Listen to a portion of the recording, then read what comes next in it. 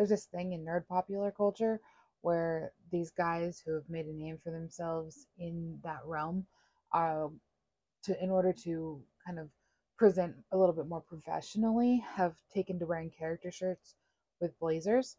And I thought it was a kind of fun idea, and I've always wanted to try it. And I figured, hey, why not now? And my only regret is that this is not bright red. I didn't realize that I needed a bright red blazer until I was putting this outfit together and realized I had like primary yellow earrings and like a primary gemstone red necklace, like this bright red lipstick. And I was like, I need either a red blazer or a true blue blazer, like true red, true blue.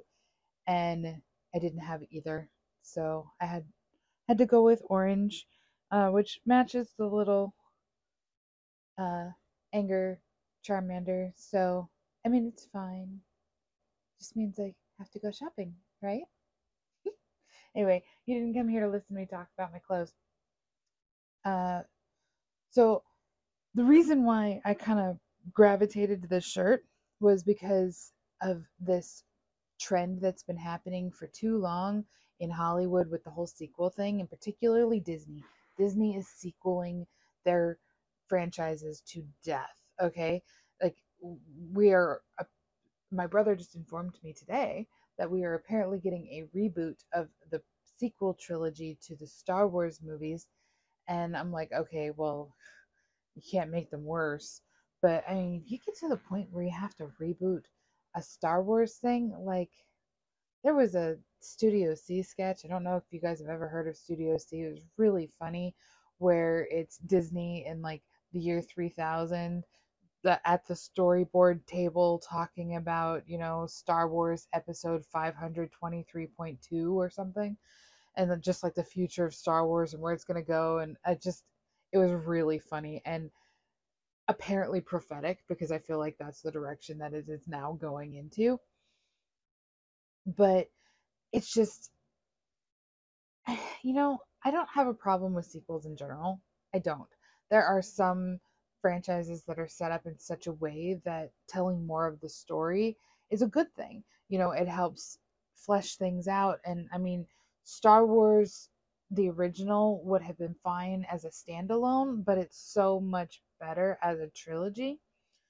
Whether it's better as a saga, I will leave to the floor for debate, but it definitely was better as a trilogy.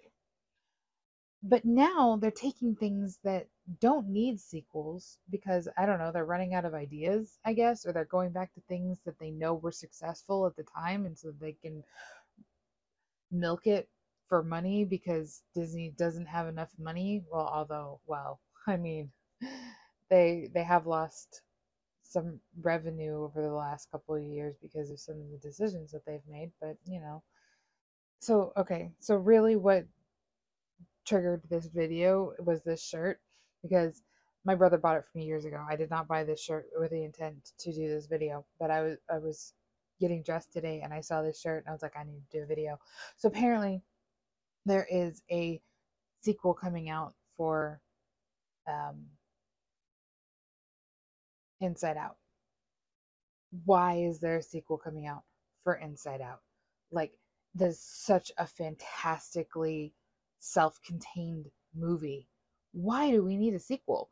I just, I, it will hopefully be good. Most of the stuff that Pixar does is good, and a lot of their, like, surprisingly, a lot of their sequels are, I don't want to say better than the originals, but definitely add a great deal. I will say for sure that that Toy Story 2, that as good as Toy Story was, Toy Story 2 just like took it to the next level. Anyway, but Inside Out 2,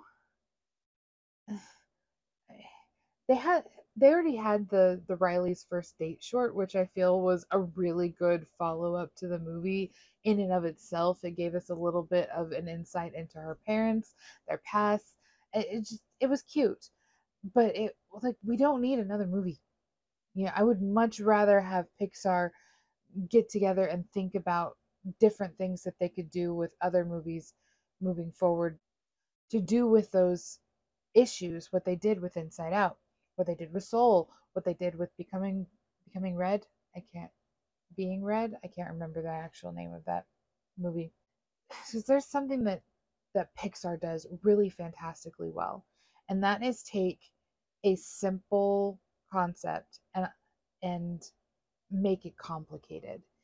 In Inside Out, they took this simple concept of there are five base emotions, and they fleshed that out to the extent that you could possibly flesh it. Okay, it was it was amazing, fantastic movie. Were there flaws? Yes, there's flaws in everything.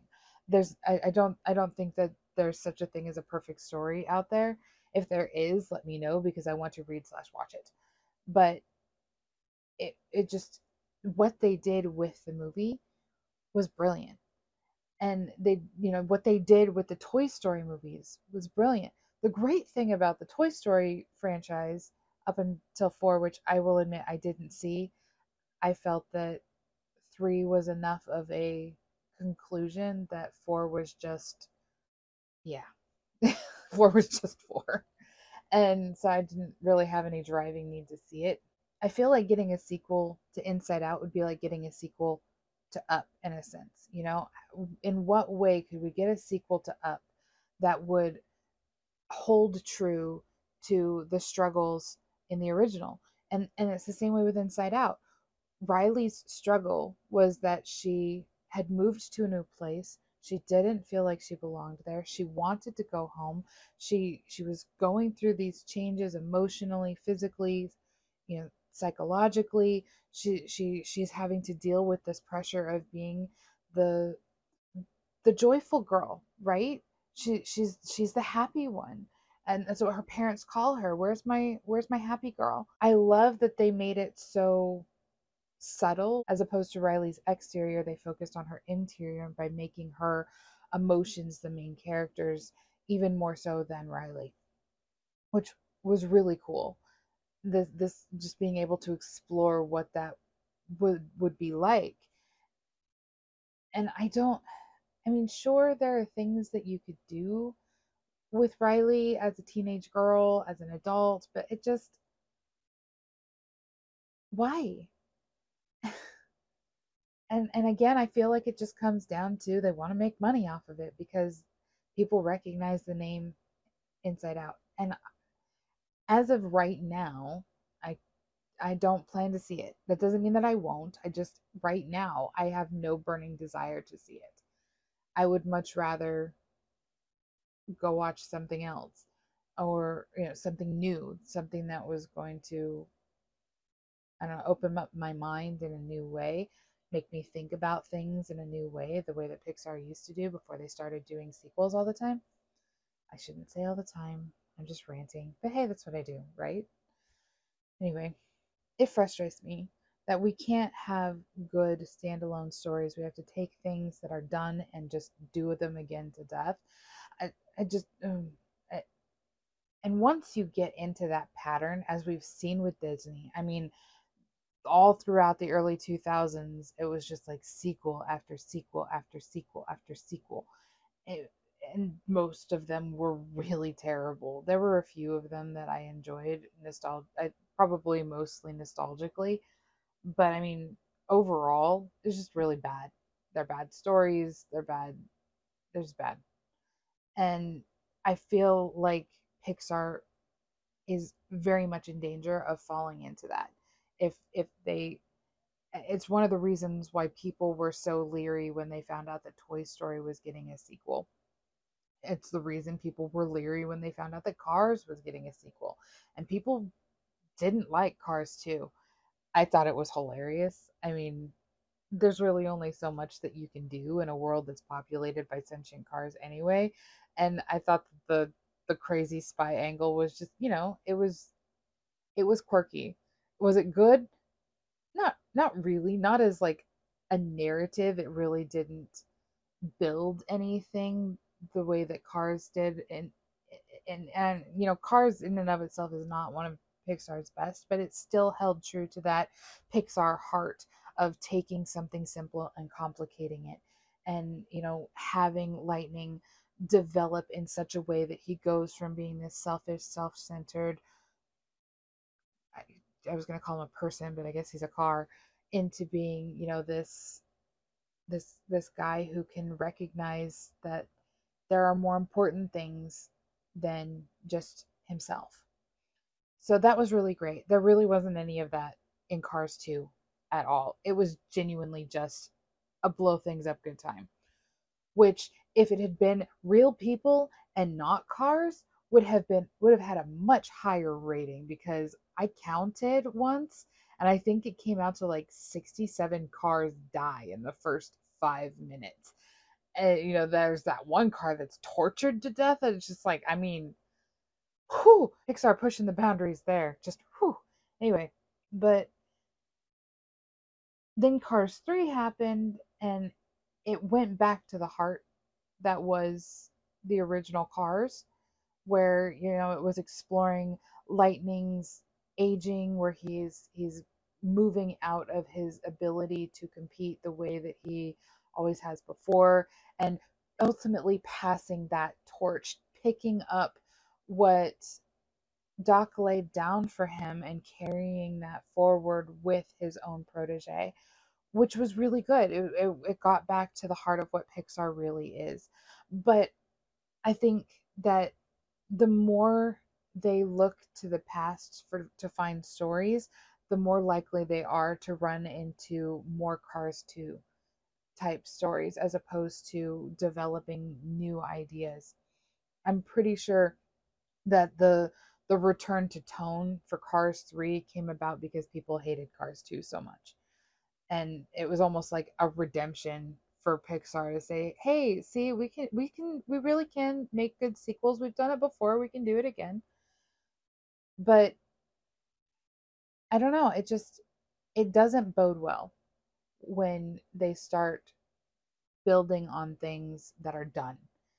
When you do something and you leave it open ended in such a way that it invites a sequel, I think that's great. But most of Pixar's stuff is super closed. If they were to do a sequel to Brave, what would that look like? Would it be her siblings? Would it be her having to learn a lesson again? Which would admittedly be fair, because I don't really think she learned her lesson in the first place. It was basically Merida getting upset because she didn't get her way, and then she gets her way in the end anyway. So what was the point of the whole turning her mother into a bear? I don't know. The first half of Brave is amazing. The second half is kind of all over the place, which, from what I understand, they went through several different directors, so that makes sense. When a property changes hands that much, you're going to lose things in translation. But I digress. So I guess what this really comes down to is, just as an author, as somebody who studies stories, as a narrative communications scholar, there's so much media in the world right now that is empty and soulless and really doesn't do anything but make money. And Pixar had always been different. It had always had that core of being bigger than what was presented, of having that simple concept, complicating it, and making it real and relatable. And in so doing, delivering life lessons to people who needed those things. They're saying things that people need to hear at various points in their life. It speaks to everybody from children to adults. And that's what good storytelling does, is it crosses boundaries and puts people in a position that they can understand other people, that they can understand different frames of mind. And by going back constantly and just revisiting things that have already been done, and I keep saying this over and over again, but it's not what Pixar laid itself out to be in general from the start.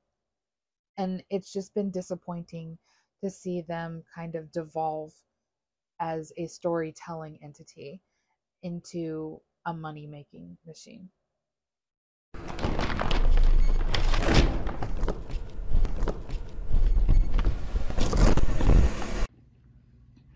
Hey guys, thanks for watching that video. If you enjoyed it, make sure you like, subscribe, and do all those things that you do when you enjoy a video.